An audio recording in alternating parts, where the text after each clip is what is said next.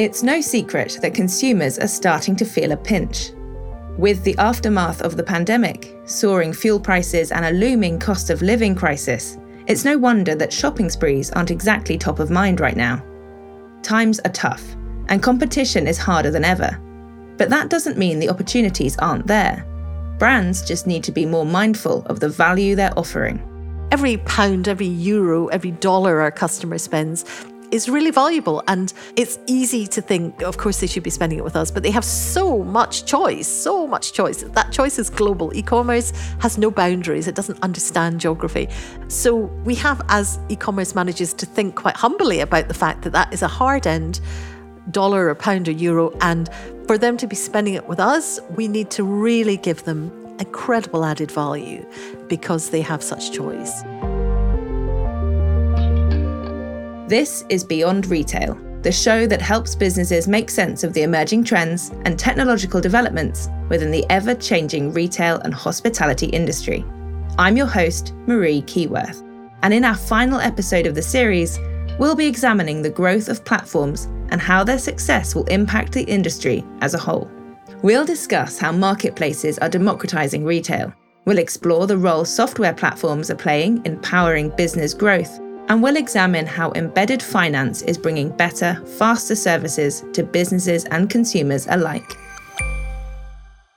One platform we'll all be familiar with is the e-commerce marketplace. Love them or loathe them, they've become a staple of 21st century shopping. And with Amazon, eBay, Shopify, and many more taking the world by storm, you'll be hard-pressed to find a consumer that doesn't interact with some form of marketplace. eBay and Etsy, I use both of them. It's good because they kind of have everything, so you can kind of just search and pretty much you'll be able to find out what it is that you're after. It's nice being able to put money into independent businesses' pockets, which is nice. Marketplaces offer consumers more choice and greater convenience, and they offer small businesses the opportunity to reach customers. But they're also a useful outlet for established businesses that already have existing channels.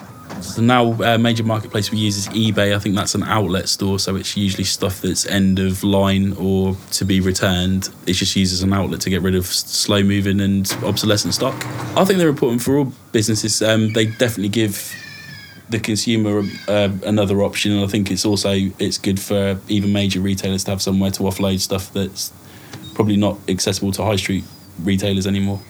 Marketplaces have brought the power of selling to anyone with an internet connection. And though strategy and budgets might differ, the tools remain largely the same, making marketplaces a great leveller, putting big brands and boutiques on an even footing.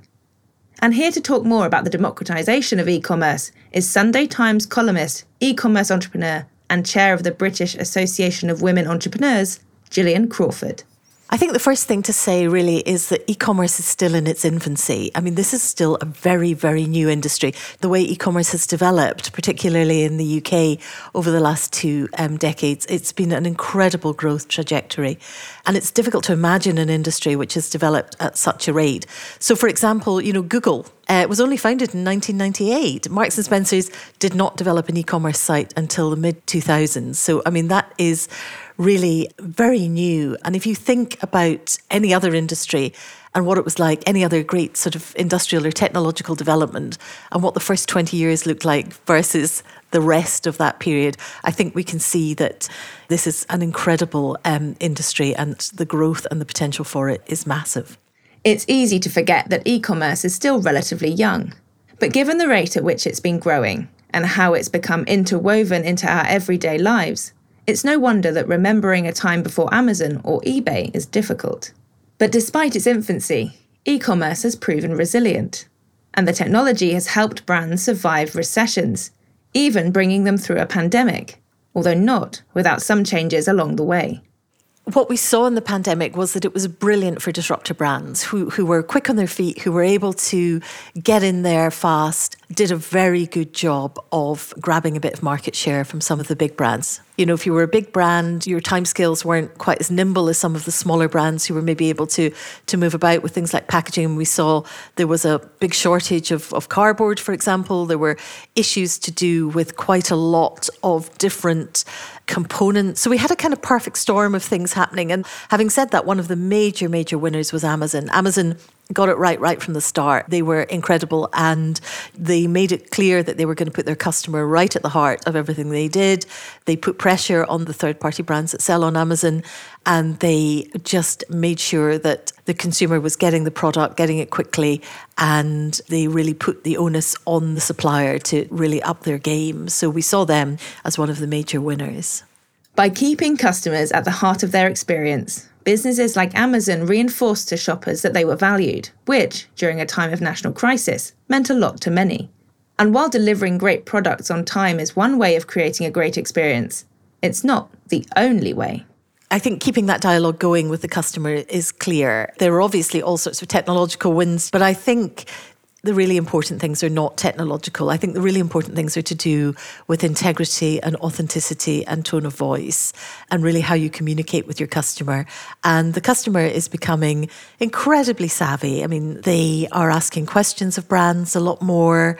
They are expecting to have that dialogue with their online brands that they want to show that kind of loyalty to. It's going to be sector dependent and it's going to be product dependent. I mean, if you're selling a commoditized item on Amazon, I mean, if you're selling Post-it notes or pens or something like that, this is not going to apply. But if you're selling something where you are expecting to have a decent lifetime customer value and you're expecting to have an ongoing relationship, I think we will see customers actually pushing brands to up their game through the questions they ask. So I think transparency is absolutely everything. So the days of selling purely on cost are over, otherwise it's just a pure race to the bottom.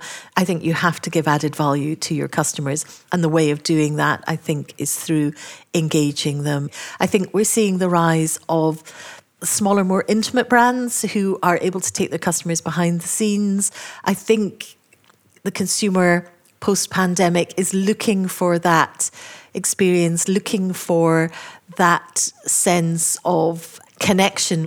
And we've obviously seen the rise of TikTok as being a very important thing within the e-commerce market. So there are lots of new ways now of taking customers on a journey through the brand and behind the scenes and giving them more depth and more information, really.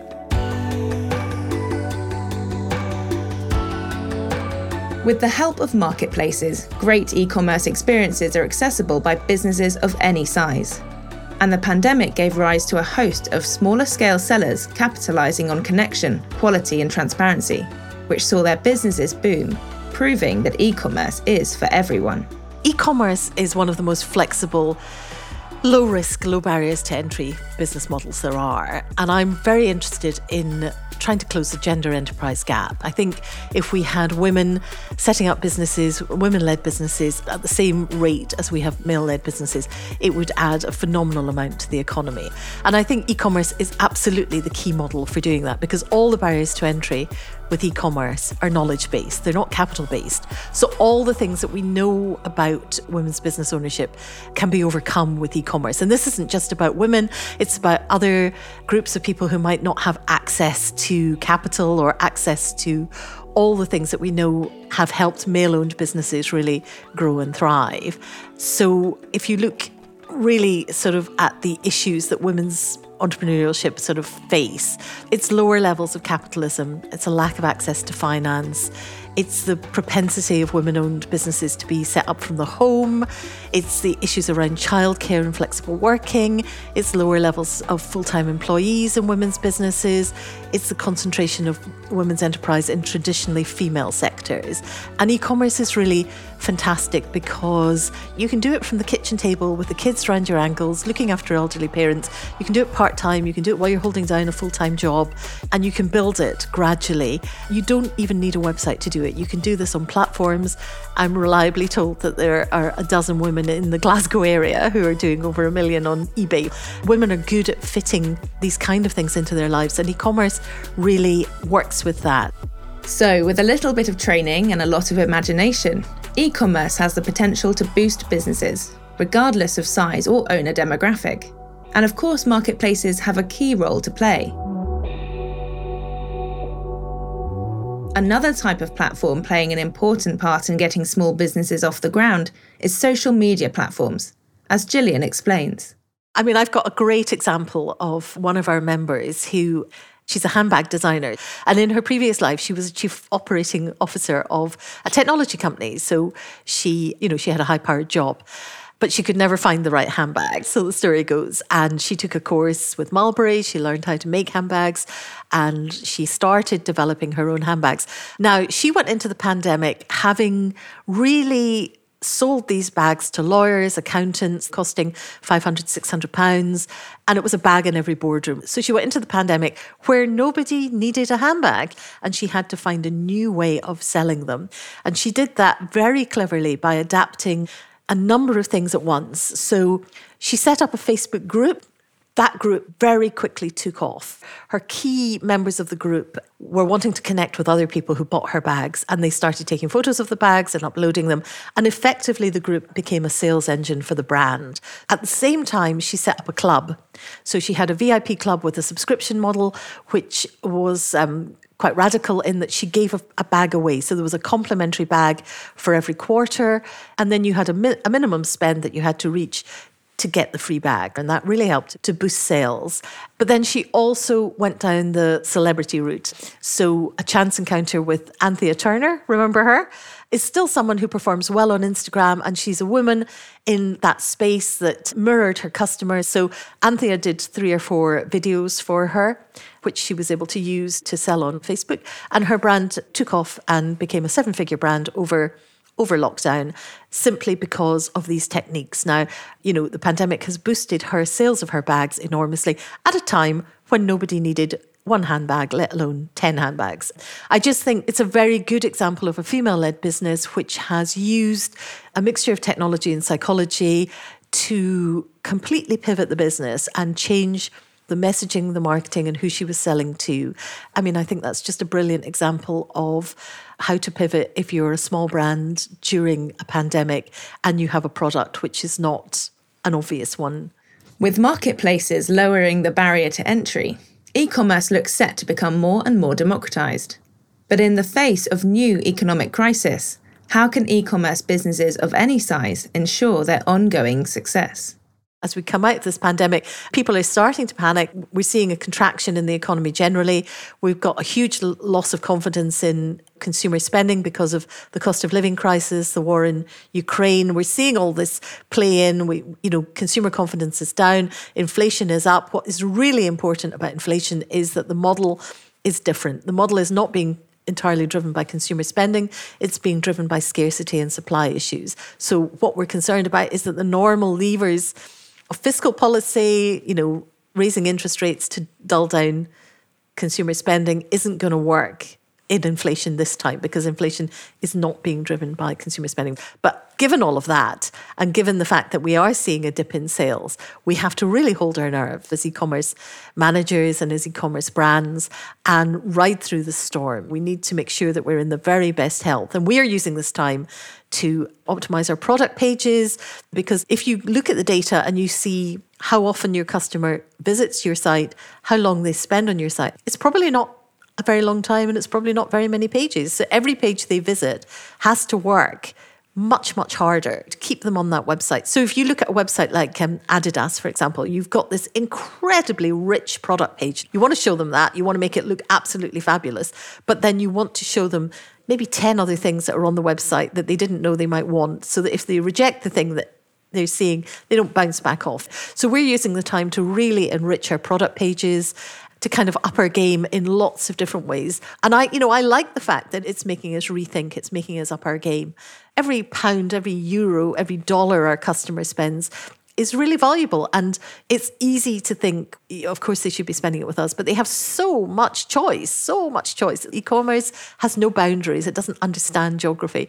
So we have, as e-commerce managers, to think quite humbly about the fact that that is a hard-end dollar or pound or euro, and for them to be spending it with us, we need to really give them incredible added value because they have such choice. Although they're the most visible, marketplaces aren't the only platforms out there powering commerce. In the back end are other platforms which are streamlining processes to enable business growth and deliver better customer experiences. These are software as a service platforms. EPOS Now is one such platform, and here to tell us more about this type of business and the role it plays in supporting other businesses is Chief Product Officer Nathan Gill. EPOS Now is really the operating system for small and medium-sized merchants to run their retail and hospitality and service businesses.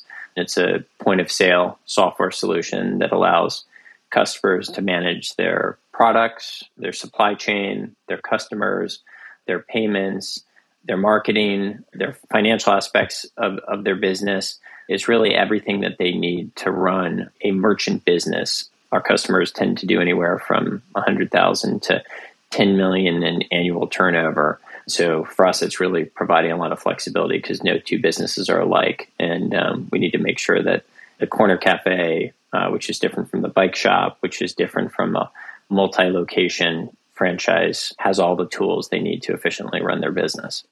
EPOS Now practically serves every function a business could ask for. And with so much power in a single platform, you'd be forgiven for thinking that this kind of system was the reserve of big brands. However, the technology isn't exclusive to high street names and MNCs. It's available to almost everyone. But providing software to such a broad swathe of customers is not without its challenges.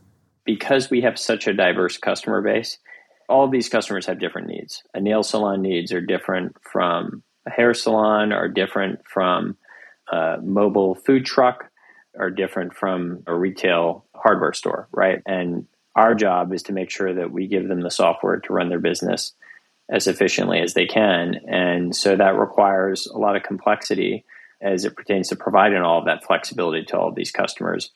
And, you take that diversity and you apply the geographic diversity in operating in, these 70 different countries where we have customers. And, you can see that from a pure product perspective, there's a lot of different variables that you need to manage. But that's kind of what we do every day is figure out how to take what's kind of a complex matrix and make it really simple so that our customers don't have to think about that. They use the platform and it just works. It works for their business type. It works for their geography. And it works for their customers, which is arguably the most important thing at the end of the day. And it's the geographic diversity that can really make things difficult for any business. Because as they grow and branch out into new territories, new regulations come into play. And it's down to technology partners, like EPOS Now, to make sure everything runs in a compliant way. So how much of an issue is compliance? We have to be compliant, right? And especially in Europe, there's a lot of new fiscalization that's getting rolled out. And in many respects, EPOS Now and other companies in the space are really helping, I would say, customers to make sure that they are fiscally compliant so that they don't have to think about that stuff. They don't have to think about, when there are fiscal changes or tax changes or that sort of thing, that the software just updates itself automatically. And, through the integrations that we have with a lot of our accounting software partners, all of the reconciliation between a customer sale and any associated taxes are automatically populated within the accounting software. And so at the end of the year or whatever frequency they're filing their taxes, it's very simple for their accountant to complete that with the touch of a button without a lot of back and forth reconciliation.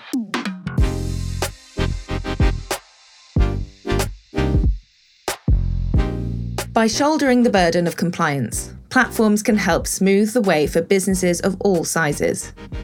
But built-in regulatory compliance isn't the only service offered by platforms. Payments are central to every business, but many lack the knowledge or resources to ensure they have the best setup. This is where platforms can really help. First and foremost, it's the stuff we're doing already today, which is making it really easy to accept all different payment forms from our merchants' customers and ensure the settlement and payout of those funds happens quickly and easily with full transparency. And then furthermore, to make sure that their employees are receiving funds as quickly as possible and being able to utilize those funds. Once we get beyond sort of employees, the next thing that we're thinking about is on the supplier side. We want to make sure that it's really easy for suppliers to ship inventory and for them to get paid without a lot of manual overhead of merchants having to specifically go out and do bill pay for suppliers and that sort of thing.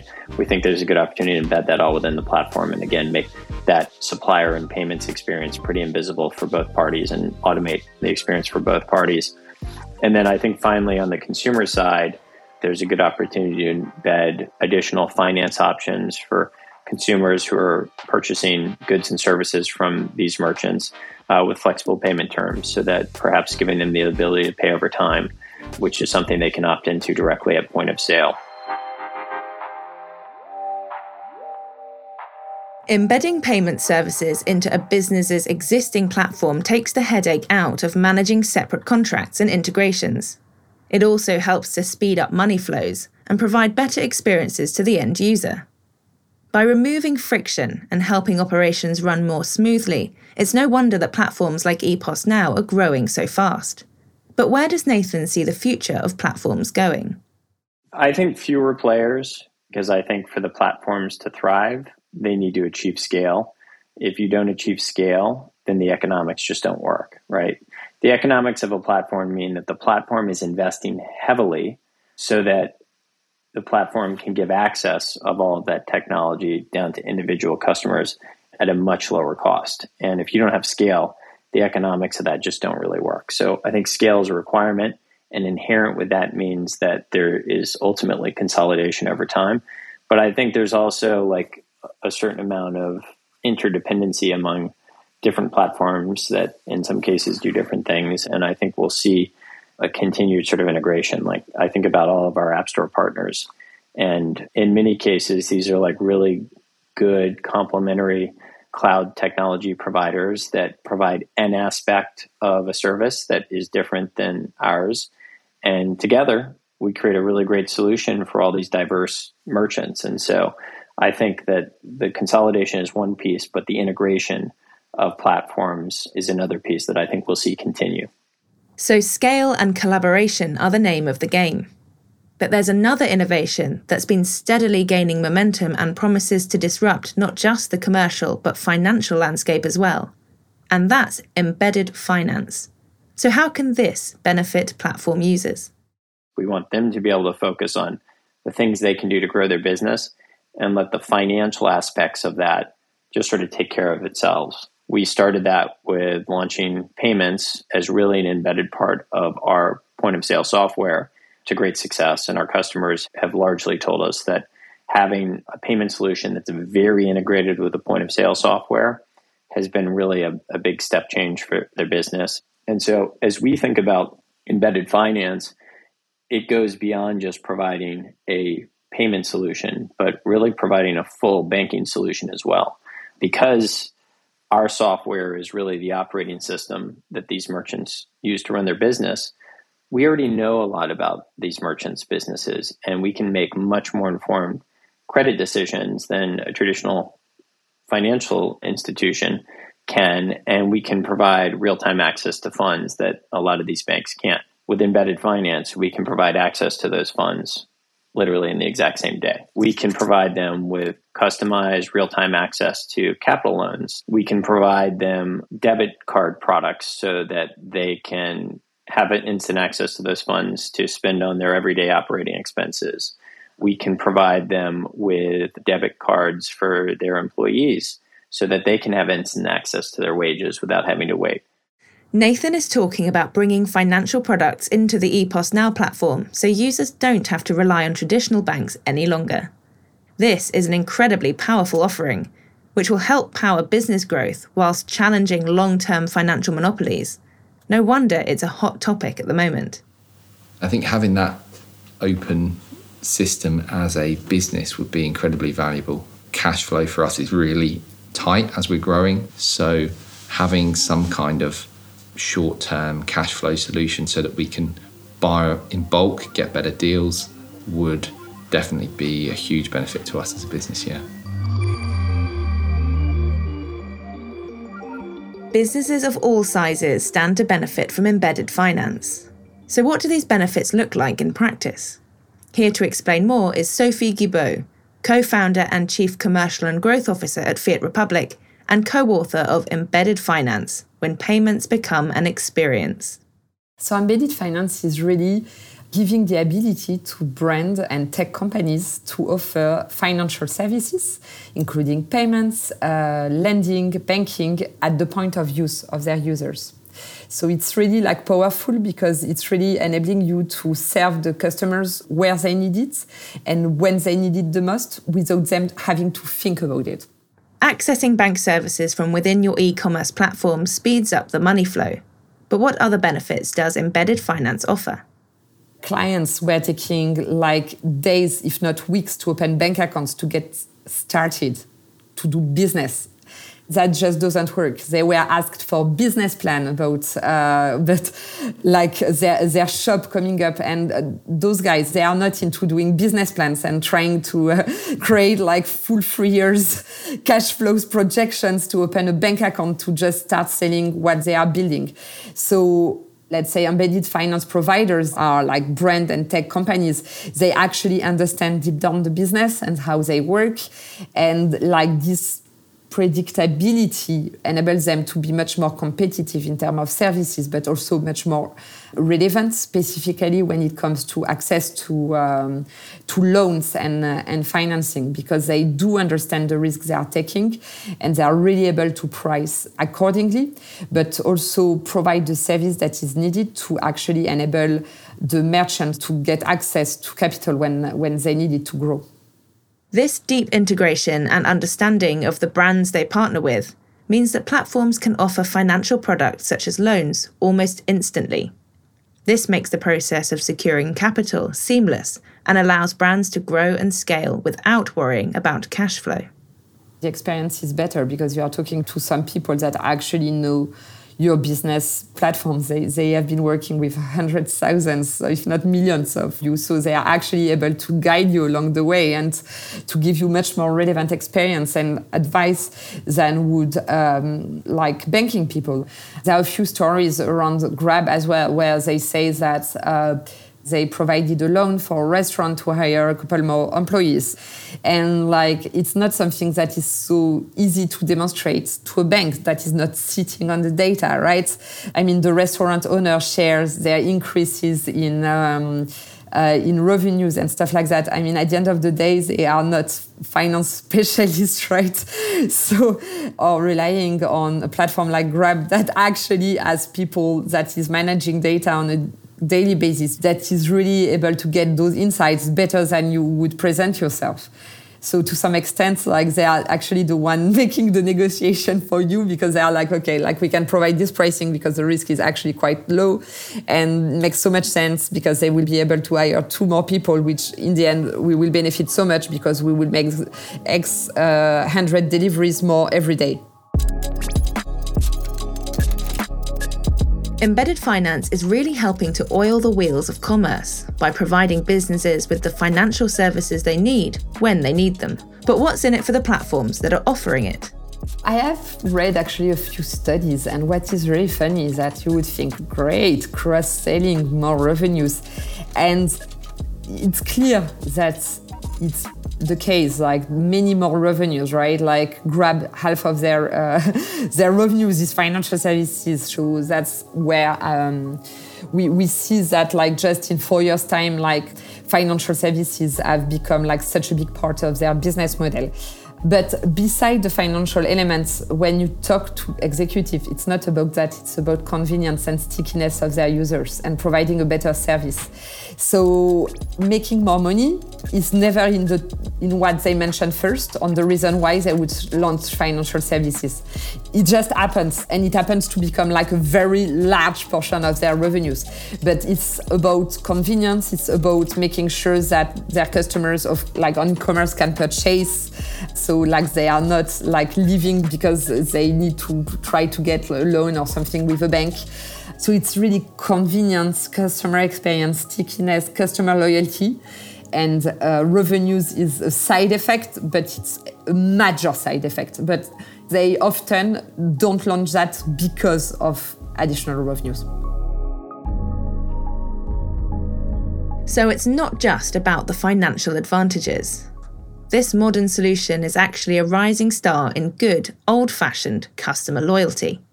So with its growing popularity, what does Sophie see in the future for embedded finance? It's going to be everywhere. Absolutely no doubt about it. Like, you have embedded finance kind of already. When you order something on Alexa, it's embedded finance, right? BNPL, like, has been also embedded finance. So I think we're early on, but I think it's everywhere. The future is already here. I mean, I guess you have seen Amazon Go or Amazon Fresh, the supermarket where you enter and you get everything you want and you don't queue and you get out and you have paid. That's how it's going to be, right? Like, it's going to be everywhere. I have the conviction that we won't go back, and the future is seamless payments. Embedded finance, it seems, is here to stay. Not only that, but it looks set to grow, becoming an integral part of the commerce landscape and spilling over into the customer experience through buy now, pay later options. In the last few years, retail has seen some huge advances in digital transformation, unified commerce, data strategy, payment platforms, and much, much more. And while these innovations are helping to bring the sector further into the 21st century, the tenets of promoting loyalty, providing exemplary customer service, and making physical locations an experience to remember are still critical. But what we've learned throughout this season is that for retailers to succeed, they can't simply focus on innovation over experience, or vice versa. Brands need to strike a balance between the two. We've heard how, to remain competitive, brands need to consider their digital as well as their physical offerings and ensure that no matter whether customers are interacting in-store or online, the experiences remain the same. We've learned why customer loyalty is about so much more than rewards points or free gifts, but more about brands' attitudes towards their corporate social responsibility and their efforts in making the world a better place. Our guests have also helped us understand the importance of physical stores and the critical role our high streets play in both retail and community. And we've learned why data is more important than ever, and that there are more data points, such as payment data, for brands to turn to gain valuable insights. But most importantly, we've discovered that success doesn't depend on adopting every single innovation that comes by, but instead by adopting the solutions that make sense for your brand and your customer. You've been listening to Beyond Retail. If you want to find out more about the topics discussed on today's episode, visit adyen.com or follow the link in the show notes. And a big thank you to our contributors, Nathan Gill, Gillian Crawford, and Sophie Guibault. Beyond Retail is a production of Lower Street Media in collaboration with Adyen, with production support by Elizabeth Amos and Erin McIndoe-Sproul. And our sound editor is Alex Bennett. I'm your host, Marie Keyworth.